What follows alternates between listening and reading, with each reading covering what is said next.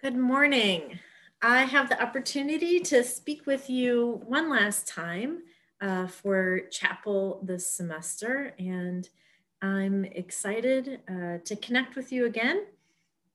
Now, this past semester, we have spent our chapel times rooted in Hebrews chapter 6, in part in verse 19, that says, "We have this as a sure and steadfast anchor of the soul, a hope that enters into the inner place behind the curtain." During this time that we're living in of a lot of disruption at every level of our lives, we have had this verse, which brings us back again and again to who Christ is and how we can live our lives differently because of who he is. And I know that even during these difficult times, it's not always easy to do this. Sometimes I think it's helpful for us to learn lessons from others who have gone before us, to see ways in which they have rooted themselves in God. And today I want to look at someone from the Old Testament that I think that we can learn from. His name was Jacob. And I'm going to begin by reading out of Genesis chapter 32, verses 22 to 31.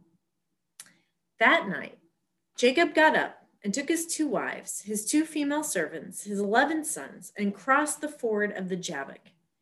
After he sent them across the stream, he sent over all his possessions. And so Jacob was left alone, and a man wrestled with him till daybreak. When the man saw that he could not overpower him, he touched the socket of Jacob's hip, so that his hip was wrenched as he wrestled with the man. And the man said, "Let me go, for it is daybreak." But Jacob replied, I will not let you go unless you bless me." And the man asked him, "What is your name?" "Jacob," he answered. Then the man said, "Your name will no longer be Jacob, but Israel, because you have struggled with God and with humans and have overcome." Jacob said, "Please tell me your name." But he replied, "Why do you ask my name?" And then he blessed him there. So Jacob called the place Peniel, saying, "It is because I saw God face to face, and yet my life was spared." And the sun rose above him as he passed Peniel, and he was limping because of his hip. Now, the story of Jacob's life we get from the chapters before this describe a man who had had to flee to a far country, and despite many struggles, he had prospered there. But the uncle and the cousins he had settled with were resentful and jealous of Jacob, and he realized that he had to leave or face further strife, maybe even violent conflict. And so he had at last decided to return to his homeland with his large family, his 2 wives, Leah and Rachel, and all their servants and flocks and herds. So Jacob had set out for his homeland with his entire family and his estate, all of his belongings. But as he got closer, he had received some alarming news. You see, some of Jacob's messengers had come back with him and reported, "We went out to your brother Esau, and he's coming to meet you with 400 men. And it's probably here that Jacob's worst fears were being realized. Why would Esau be coming with this small army, if not to attack him? So Jacob springs into action. First, he prays to God, asking for help. Then he sends over this enormous gift of livestock to Esau with some of his servants. And after that, he divided his family and his company in half, thinking that maybe if Esau attacked one half, then the other half would have time to escape. And after all these preparations had been made, and both halves of his family had been sent on ahead, Jacob had settled down to spend the night alone. Now, let's think back to earlier in Jacob's life. You see, Jacob was a twin. Esau was his twin brother. And even the Bible says since they were in the womb together, the Bible says they were striving with each other. And as they grew up, Jacob had contended with Esau for love and the favor of their father, for honor and leadership of the family. And their father constantly favored Esau over Jacob. And there are a few things, right, that could be more wounding to a child than to know that a parent loves the other sibling more than them. And so when the day finally came that Isaac was going to give Esau the ritual blessing that was common in those days that went along with being the eldest. It was the birthright. It meant that you got the most of the family estate, that you were given this position of respect within the family. Well, Jacob had disguised himself as Esau, and their father was nearly blind. And so it was just enough to trick him and to get this blessing, this birthright on him and his descendants. And so what did he do next? He ran away. True leadership there. He ran away. When Esau discovered what had happened, he vowed to kill Jacob. And so Jacob had indeed fled for his life into exile. Now, I know that in our culture, we don't really have things like birthrights. We certainly have wills where you could inherit more than another, but the birthright, this blessing, went kind of beyond that. And so we might find this a little hard to understand. And, you know, Jacob knew that this trick was going to get discovered, and that Isaac would never have really wanted to give this to him. But I think that was okay with Jacob, because he wanted whatever he could get. And so Jacob, even under false pretenses, is longing to hear his father say, I delight in you more than anyone. I honor you above your brother. And I think all of us have a need to be validated, to hear words of affirmation, right? We need this blessing. We need assurance of our value, that we're unique. And the love of those that we love most or admire most is a huge reward. And we're looking for that admiration from parents or family members or those that we are on the same team with. You know, Jacob's life had been one long wrestling match to get this blessing, right? It had started in the womb. He had wrestled with Esau to hear it from his father's lips. He had, in fact, later on, I'm not covering this today, but he had even had to fight to get the woman that he loved. But it's still really, none of it was enough. His own family with his wives, Leah and Rachel, was a lot of bitterness and fighting. He had to run away from his own family. And now Esau was on his way, right, in our story. The man who had kept him from his father's love, from his inheritance, all of these things, he was coming with an army. From his point of view, it likely looked that the next day was going to be his last battle. So it wasn't surprising that he would want to spend it alone to prepare for what was coming. But in our story, in this story from Genesis, that night there was this darkness, and he's attacked by a lone figure, and they wrestled for hours. This wrestling, which had been a part of his life from in the womb. Now, think back to what we had read earlier. Who was this mysterious figure? The narrator doesn't really tell us, right?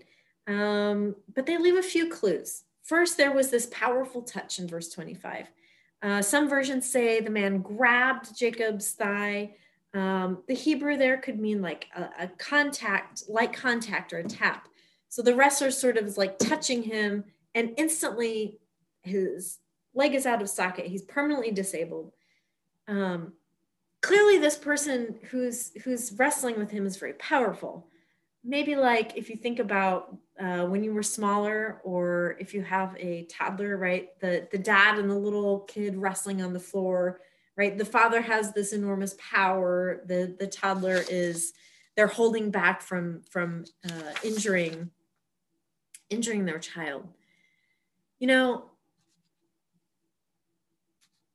as the figure insisted he must leave near dawn, Jacob knew that nobody could look upon God's face and lived. And Jacob realized that after this was all over, That's why the wrestler wanted to leave before the sun came up. It was for Jacob's own protection. For as Jacob said, he saw God face to face and my life has been saved.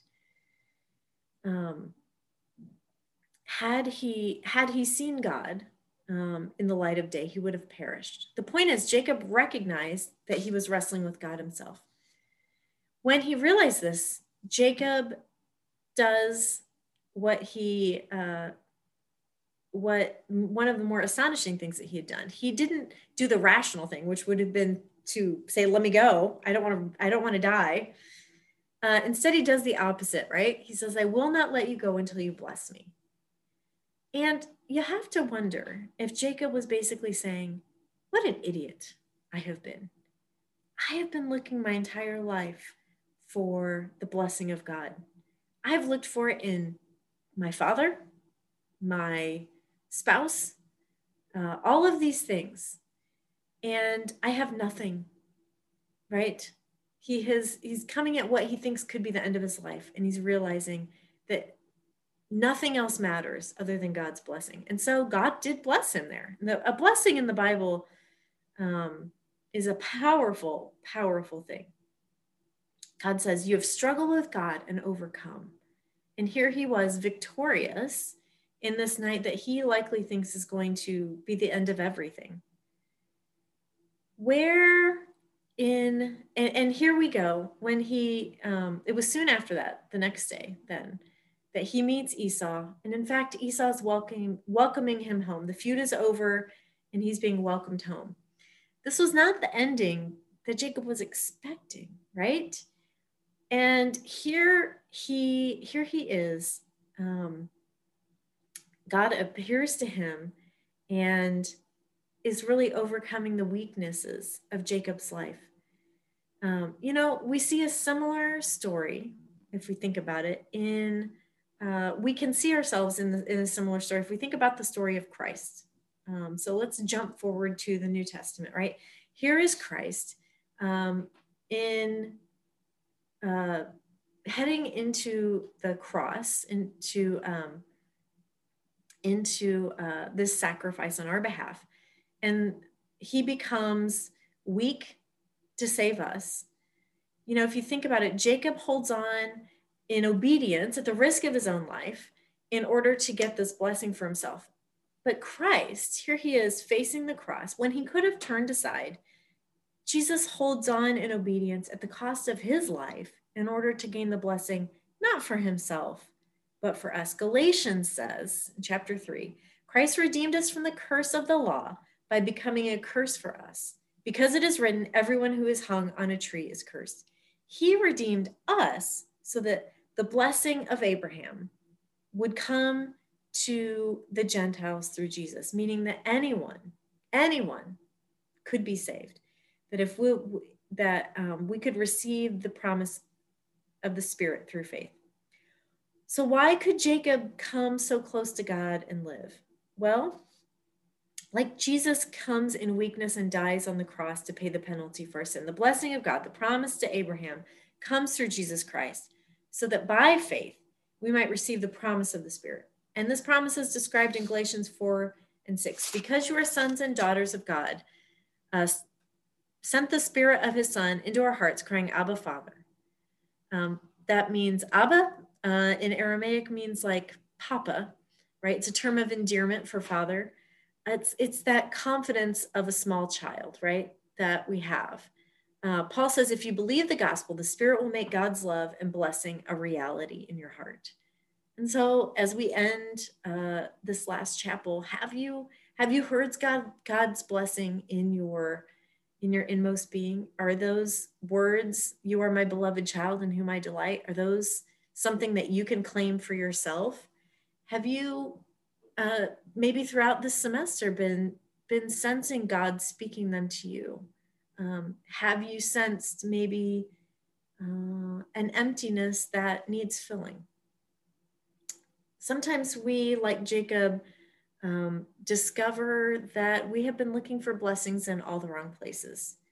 And sometimes it takes a lot of difficulty to experience that or to recognize that.